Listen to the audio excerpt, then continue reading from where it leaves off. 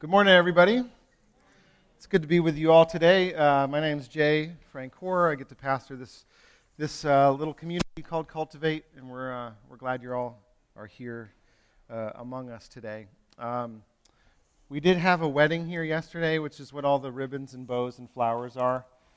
We're doing a sermon series called This Sacred Life. We're looking at 8 assumptions that Jesus had, ways that he viewed the world, and how those assumptions that he carried with him everywhere he went enabled Jesus to live all of life as sacred space, to live it as though God is present and at work everywhere he went. Not just because he was the Son of God, but because this is how life is supposed to work. Jesus is the human one who shows us what it means to be human, just as he's the Son of God. So over the course of 8 weeks, we're trying on all of these assumptions for ourselves to see if they change the way that we see the world, the way that we see God, the way that we see each other, and even ourselves. These 8 statements, assumptions, we've used the word paradigms or axioms. They come from a book called Having the Mind of Christ by a couple guys named Matt Tebbe and Ben Sternke. And we're also doing some learning communities to dive a bit deeper, to dig at some of these assumptions ourselves and to try them on with each other. So those are happening on Tuesdays and Fridays. This week, both of those are happening. So if you want to join us Tuesday on Zoom at 8 o'clock, that's one of them. Or we'll be doing Friday in person at 6:30 at our house. So we hope that you can come to one or both of those. So far, what we've been learning is that this life that we live, this sacred life, is all about communion with God, finding a union, oneness with God in love, becoming one with Him and each other. And then we built on that foundation that this God who's restored communion is always present and at work in every circumstance of our lives. And this God who is present and at work, who wants to be one with us, looks just like Jesus. Jesus is the exact representation of God. So then we kind of get to the question, based on, now that we've sort of established all those things, where then do we go to meet with this God? Where do we go to meet with this God who is always present and at work? So we're going to look at Mark 10 together. I apologize, I don't have the words on the screen for this morning. But we're going to be in Mark 10. I was having too much fun at a wedding yesterday. I just didn't get around to it. So I'm sorry for that.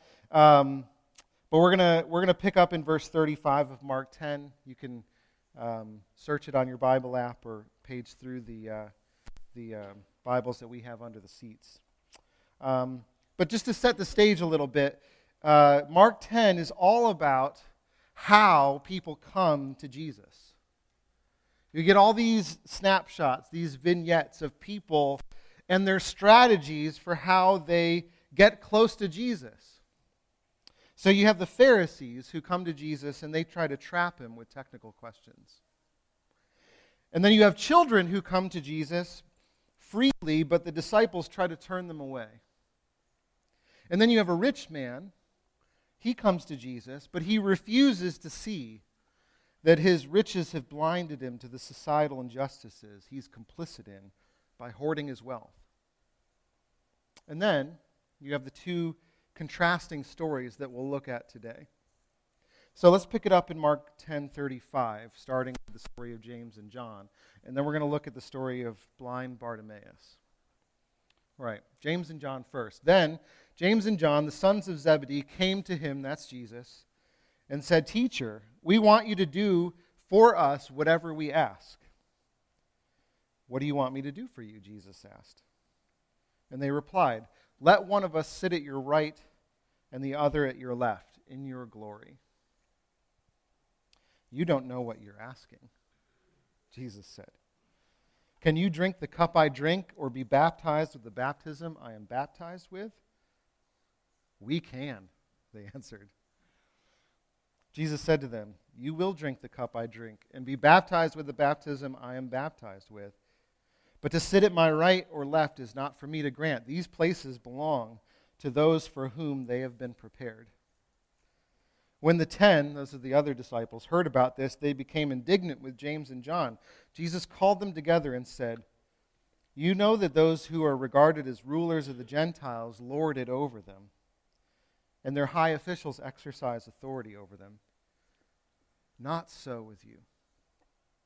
Instead, whoever wants to become great among you must be your servant, and whoever wants to be first must be slave of all.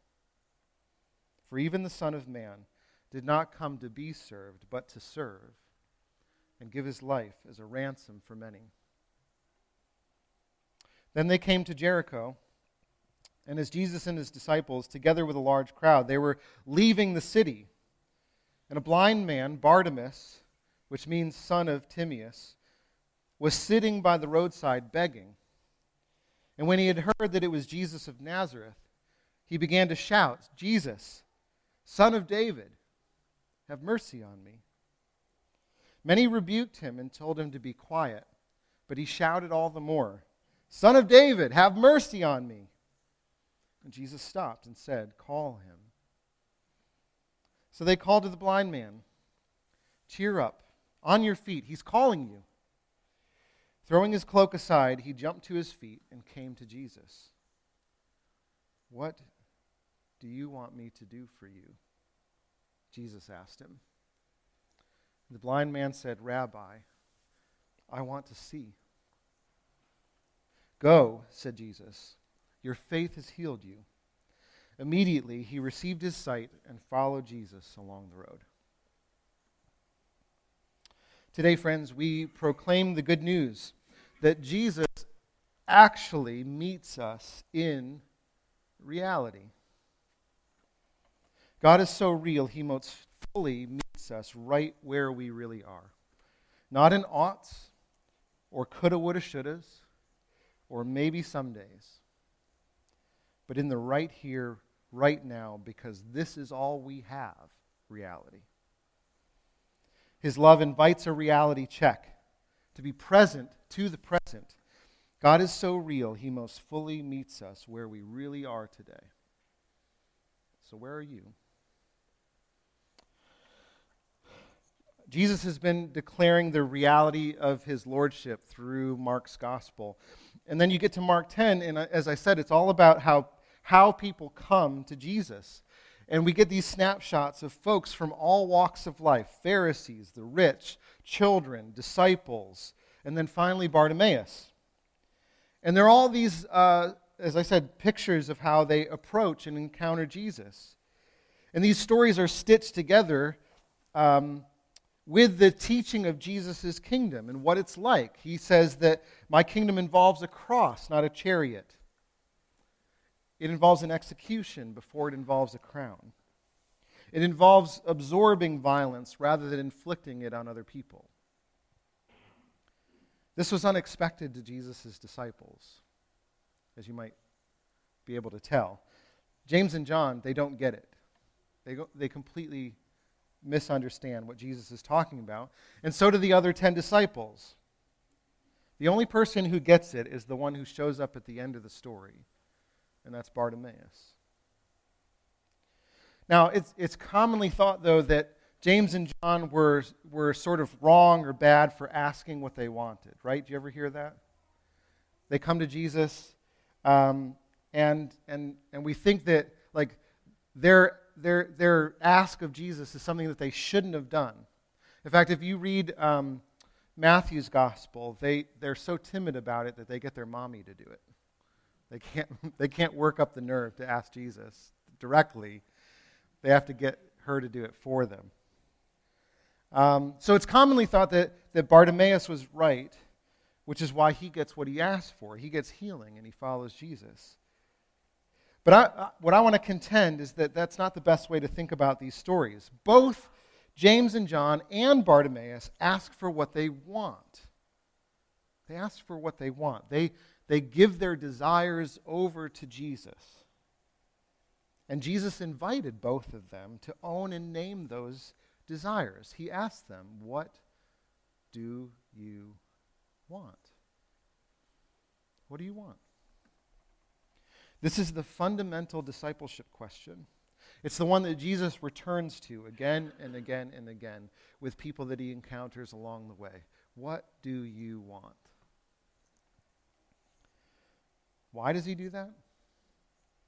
Because what you want and what you desire is where you really are. That's where you really are. It's a portal into what your heart desires at that moment and where you are as a human being. And friends, the good news today is that that is where Jesus meets you. In reality. Not in what you oughta or shoulda, woulda, coulda wanted or maybe someday. No. Right now, right here, in the present, because the present is all we have to meet with God.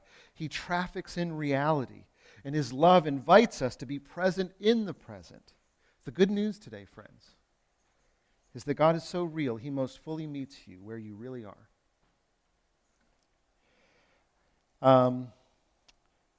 Everybody has like an oh crap moment in life, right? You've probably had them. Mine came when I was 30. I had an oh crap moment at 30. And a lot of people have these because there's this like realization that dawns on them that they're not a kid anymore, that they're like an actual adult with real responsibilities. And they're like, wow, I have to start adulting now. And 30 is usually when that, the shoe drops and you're like, man, you realize the responsibilities that you have going on. For me, though, it was sort of a spiritual oh crap moment. Because I became a Christian at the age of 21, and I was in college, and my life was transformed in a lot of ways. I've talked about that transformation plenty of times with you all. But I had this nagging thought throughout my 20s, and it was something like this, that when I get to 30, at that point, I'm going to be a real Christian. You know what I mean by a real Christian? Then I'm going to have things figured out. Then I'll have this intimate relationship with God. Then I'll understand myself and him and how to navigate through the world. And the oh crap moment was this. I got to 30 and I realized I'm still me. And all the things that I struggled with in my 20s are still none of them magically went away.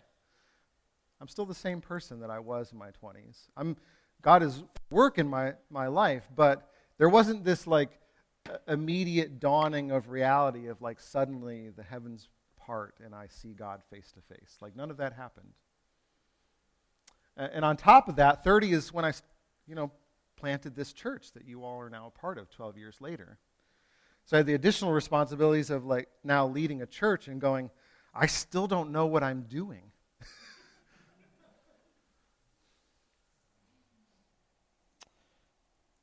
I lived under this assumption that I'll be able to meet God when? When I'm 30, when I'm more mature, when I finish my Master's of Divinity degree and finally master divinity. When I get married, when I have kids, when my kids stop bothering me so much. The falsity is this, that God will meet with me in some idealistic future once certain expectations are met. Can you relate to that? Oh, crap. But then I noticed this other thing happening, that when this strategy of this idealistic future disappoints me, when it doesn't work out the way that I thought it would, or I'm suddenly brought into the present, and I can't go to the future as a refuge for when I will meet with God, then I immediately go into spiritual activity mode. I get busy. I go to God boot camp.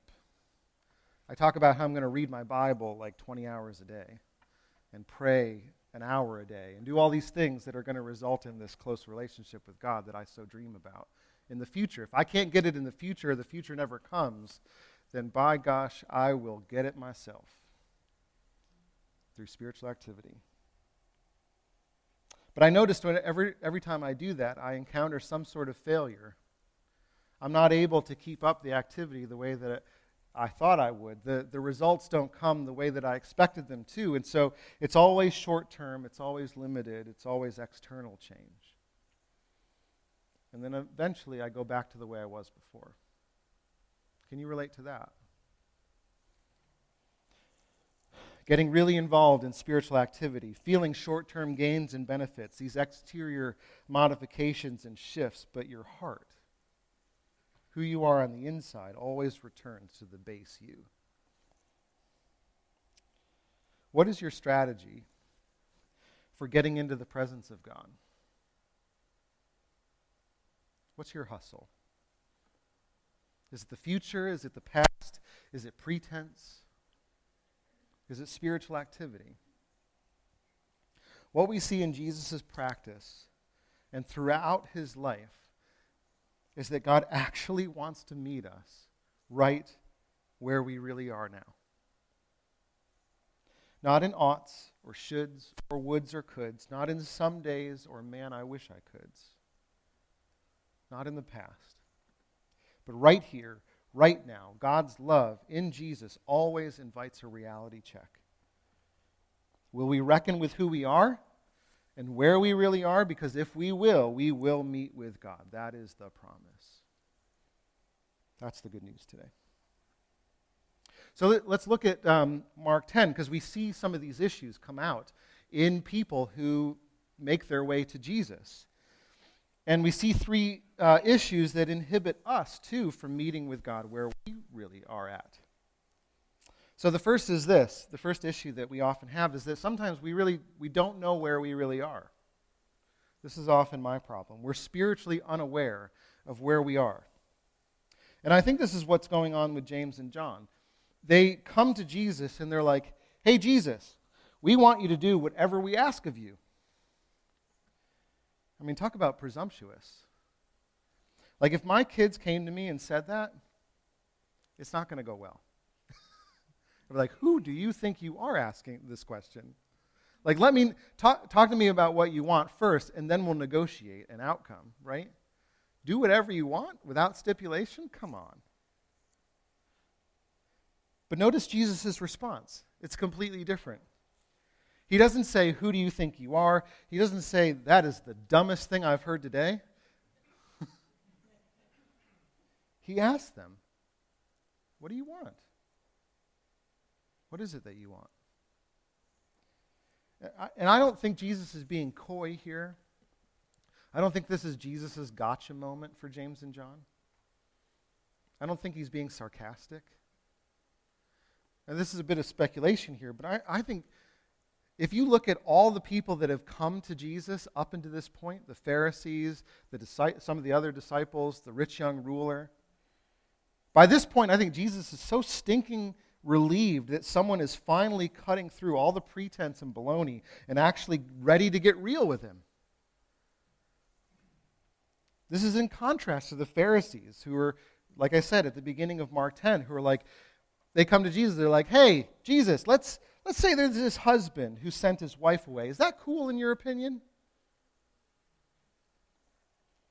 And then you got the rich man who's like, hey, Jesus, how can I be righteous without having to consider the consequences of accumulating wealth at the expense of my brother? Right? And then you have James and John, who don't play any games. They're just two guys with open hearts that are like, hey, Jesus, give me. I think he's relieved. But their problem is they don't know where they really are. And Jesus is trying to help them to understand that. He keeps telling them about dying on a cross, about riding into Jerusalem, not on a chariot, but on a donkey. But they haven't understood that Jesus' kingdom is about suffering as much as it's about success. They don't realize how their own search for significance through control and dominance and being in charge has been misshaped and has misshaped their own desires and wants. They think that the only way to get what they want is to be in control. And Jesus is trying to help them to see a different way. And so he meets with them right there, where they really are. What do you want? even in the midst of their misplaced desires.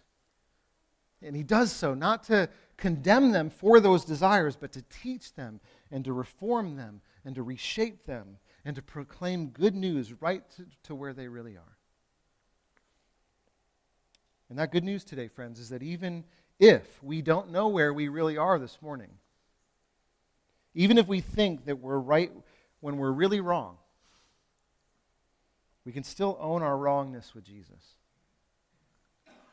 You don't have to get your desires right to get with God. You just have to entrust your desires, right or wrong, to Him. That's how real God is. Not what you ought to want, but what you really do want. Have you ever been that honest with God? Some of us have a hard time.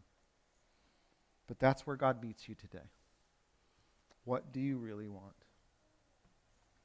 The second issue that inhibits us is that sometimes, like I said, we don't allow ourselves to be where we really are. We've been taught the kind of a way to be afraid or ashamed to reckon with what we actually want. This is how the crowd treats Bartimaeus. Notice Bart. Can I call him Bart? Is that okay? All right. Bart, he's sitting by a roadside, and he hears that Jesus is going by, and he shouts out, "Jesus, Son of David, have mercy on me." He's trying to get Jesus' attention. But the crowds, they scold him for it. They're like, "Will you shut up? Don't bother him. Be quiet." I'm sorry. I've just ruined the day. I'm sorry. It was shameful and presumptuous for a man of his stature to engage a rabbi like Jesus. He's a blind beggar. He has no status, and he's imposing on Jesus. See, Jesus, as it said, was on his way out of Jericho. He was withdrawing his power and his honor from that city. He's leaving. And yet here is this beggar insisting on the mercy of Jesus. And the crowds are the voice of shame. They're saying, don't be where you are. Keep your needs and your wants quiet. Don't share your desires. Not with him. He's too important of a man to do that to, and you are too little to bring your desires to him. Do you ever feel that way? I think this comes out in us a lot of the times. And even sometimes when we do get the courage to get real with God, where we really are, we have to preface it with all these qualifications. This is our shame poking through. Because even when we want to actually tell God what we really feel, what we really want, we do so with all these qualifiers. Like, I know this sounds bad, but I shouldn't really want this, but I hate to bother you, but Bartimaeus, though, he's poor in spirit. He mourns. He thirsts for justice, and so he receives the kingdom. He's healed, and he's comforted. Today, the good news is that Jesus meets us in that reality too. He not only heals our sight, but he declares to shame, not true. The God who asked Adam and Eve, "Where are you?" is the same God who calls the blind man from darkness into sight, who calls him from hiding into the light. This is the God who wants to meet with you too in the light of reality today. So impose on him. You get to. Everyone does. So sometimes we don't know where we really are. Sometimes we don't allow ourselves to be where we really are because shame tells us that we can't be there. And then third, sometimes we use our Christian faith to fix where we are. Sometimes we don't know. Sometimes we don't allow. But oftentimes Christianity is our fix for where we are. In the book, Matt and Ben call this spiritual bypassing, which they describe as the process of using the Bible, God's spiritual ideas or spiritual practices to avoid or ignore what is really happening. Usually something negative or uncomfortable in our lives. It's treating Christianity like an opiate for reality, rather than a portal into it. Now, a couple ways that this can manifest itself that I've seen in the church and in myself. The first is like the way spiritual bypassing shows up is like the Ned Flanders way. You guys know who Ned Flanders is? From The Simpsons, the neighbor. Oakley dokley, mustache, six-pack abs. No? He's the Christian neighbor, and he's like this, he has this facade all the time that everything's hunky-dory, which comes off to The Simpsons as like this fakeness, this air of like everything has to be okay. It's to speak in cliches like, I'm better than I deserve, anytime somebody asks you how you're doing.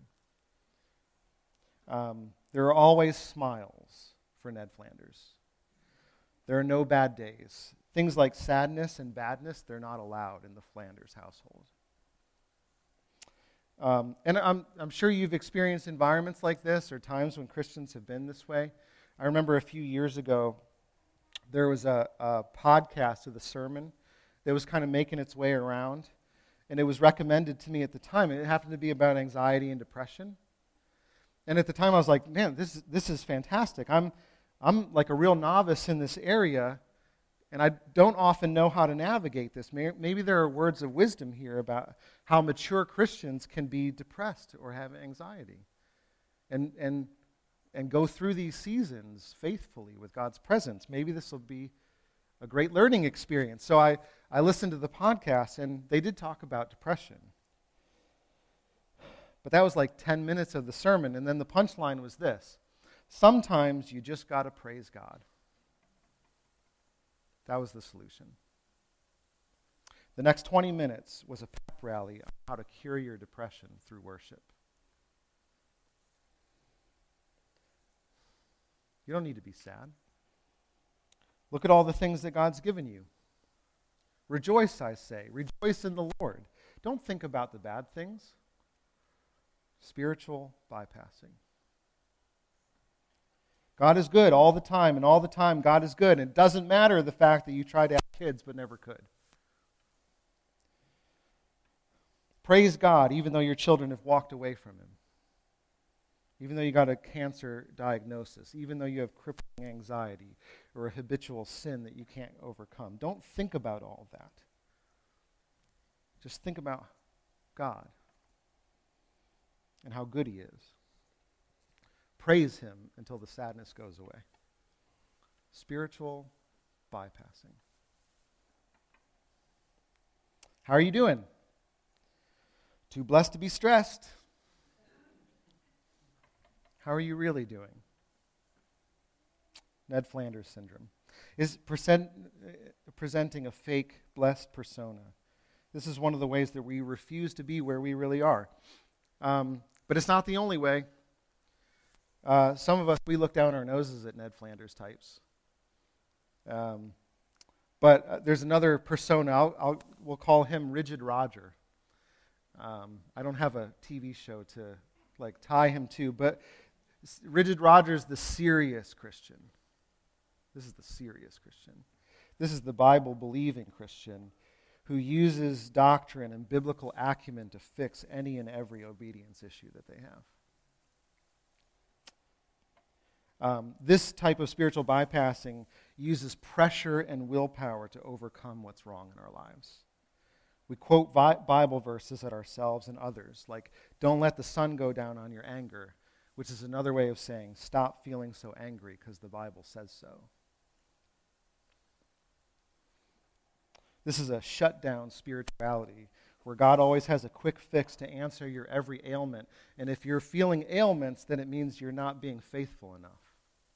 So get with the program. Because, like, how can you not forgive your brother, right? I mean, don't you realize how awful you are and how much God has forgiven you? I mean, you've infinitely offended a holy God, infinitely more than this person offended you, so surely you can forgive this little thing that they've done to you. Can't be so bad. But hear me out here. What if God actually wants to meet you in your unforgiveness? What if he wants to tend to the things that have been done to you and say, I see them too, and it's okay that you feel this way right now? What if he's not interested in you using your willpower to fix it? Today, we proclaim the reality that God is so real, he most fully meets you where you really are. Not in where you ought to be, or where you wish you'd be, or where you used to be, or where you will be someday, or where you think the Bible tells you you need to be. Right here is the meeting place of God. Even in the things that are wrong and bad. Even if you say to Jesus, I want to sit at your right hand and your left. I want all the power in the world. Jesus still moves closer to you, not further away. Even if you argue that you're not the one who... Yeah, I'll leave that. Jesus moves closer to you. He looks to bring more insight to your life. Even, friends, if you're presuming upon God, because you're the last person in the world that Jesus should give mercy to, and the voices of shame, both outside and within, tell you to stop, God will meet with you right where you really are. So how do we respond to this today? Well, we're going to pray in a moment, but here are some ways that I'm learning to trust the God who's present to me in reality. One of the things that I've been doing for the last 7 months is that I've been seeing a counselor, a therapist, because I realized that I needed to do a lot of internal work in my own heart. And the work that she's helped me to do over this time is to own how sad I've been, by naming all the things that I never took the time or space to grieve since becoming a pastor 12 years ago. All these events that go unnoticed or that I tell myself that I can't look at, all the losses that have accumulated over time, big things and little things. Things that I said, that's not that bad. Or things that I said, I just need to press through and soldier on so I could pursue God's calling in my life. I realized that over the course of 12 years, if I didn't tend to some of these things, that I was going to die by 1,000 cuts. And so I'm going through this process and finally having someone to bear witness to those losses and say, I see them too. They don't need to define you, but they happened, and they affected you. And you can be present to the reality that those things occurred, and to say that they were not okay in many instances, and then to be able with God to move forward through them, not to avoid them or go around them.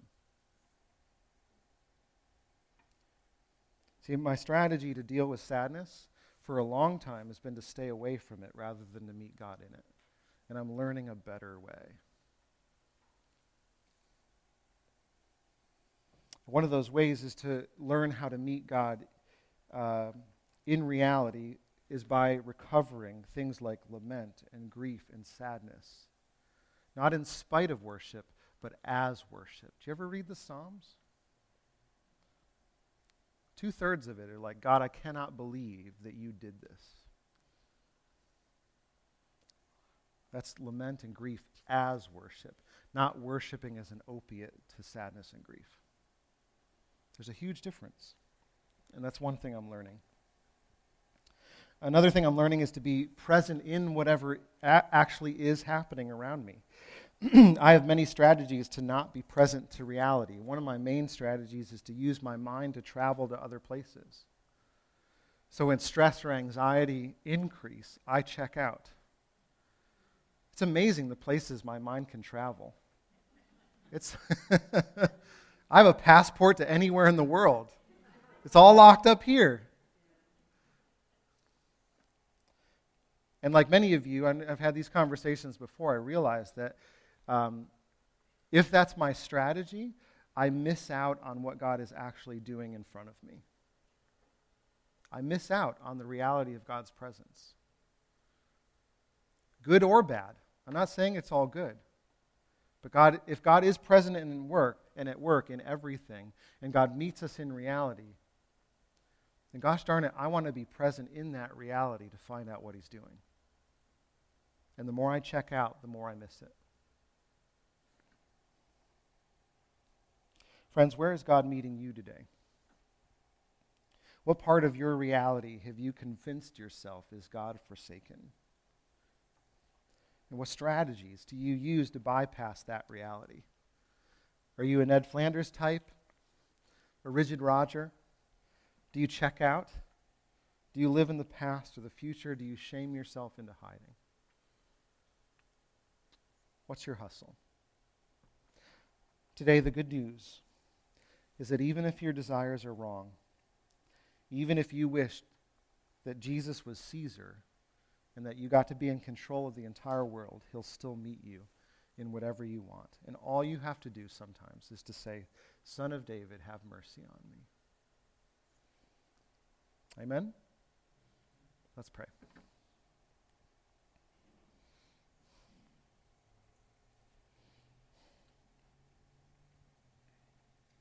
God, we thank you that we don't have to go anywhere, physically, spiritually, emotionally, mentally, in order to meet with you, other than to go to what's real.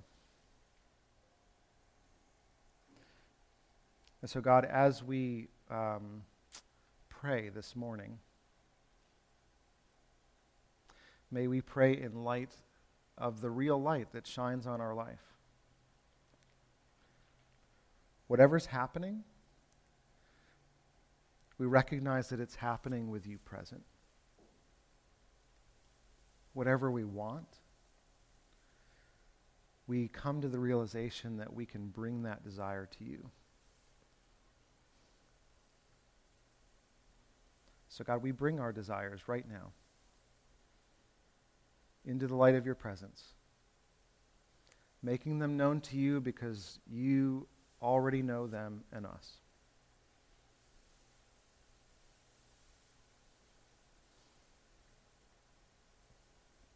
Whatever you want to do with this time, Holy Spirit, would you do it as you come? In Jesus' name.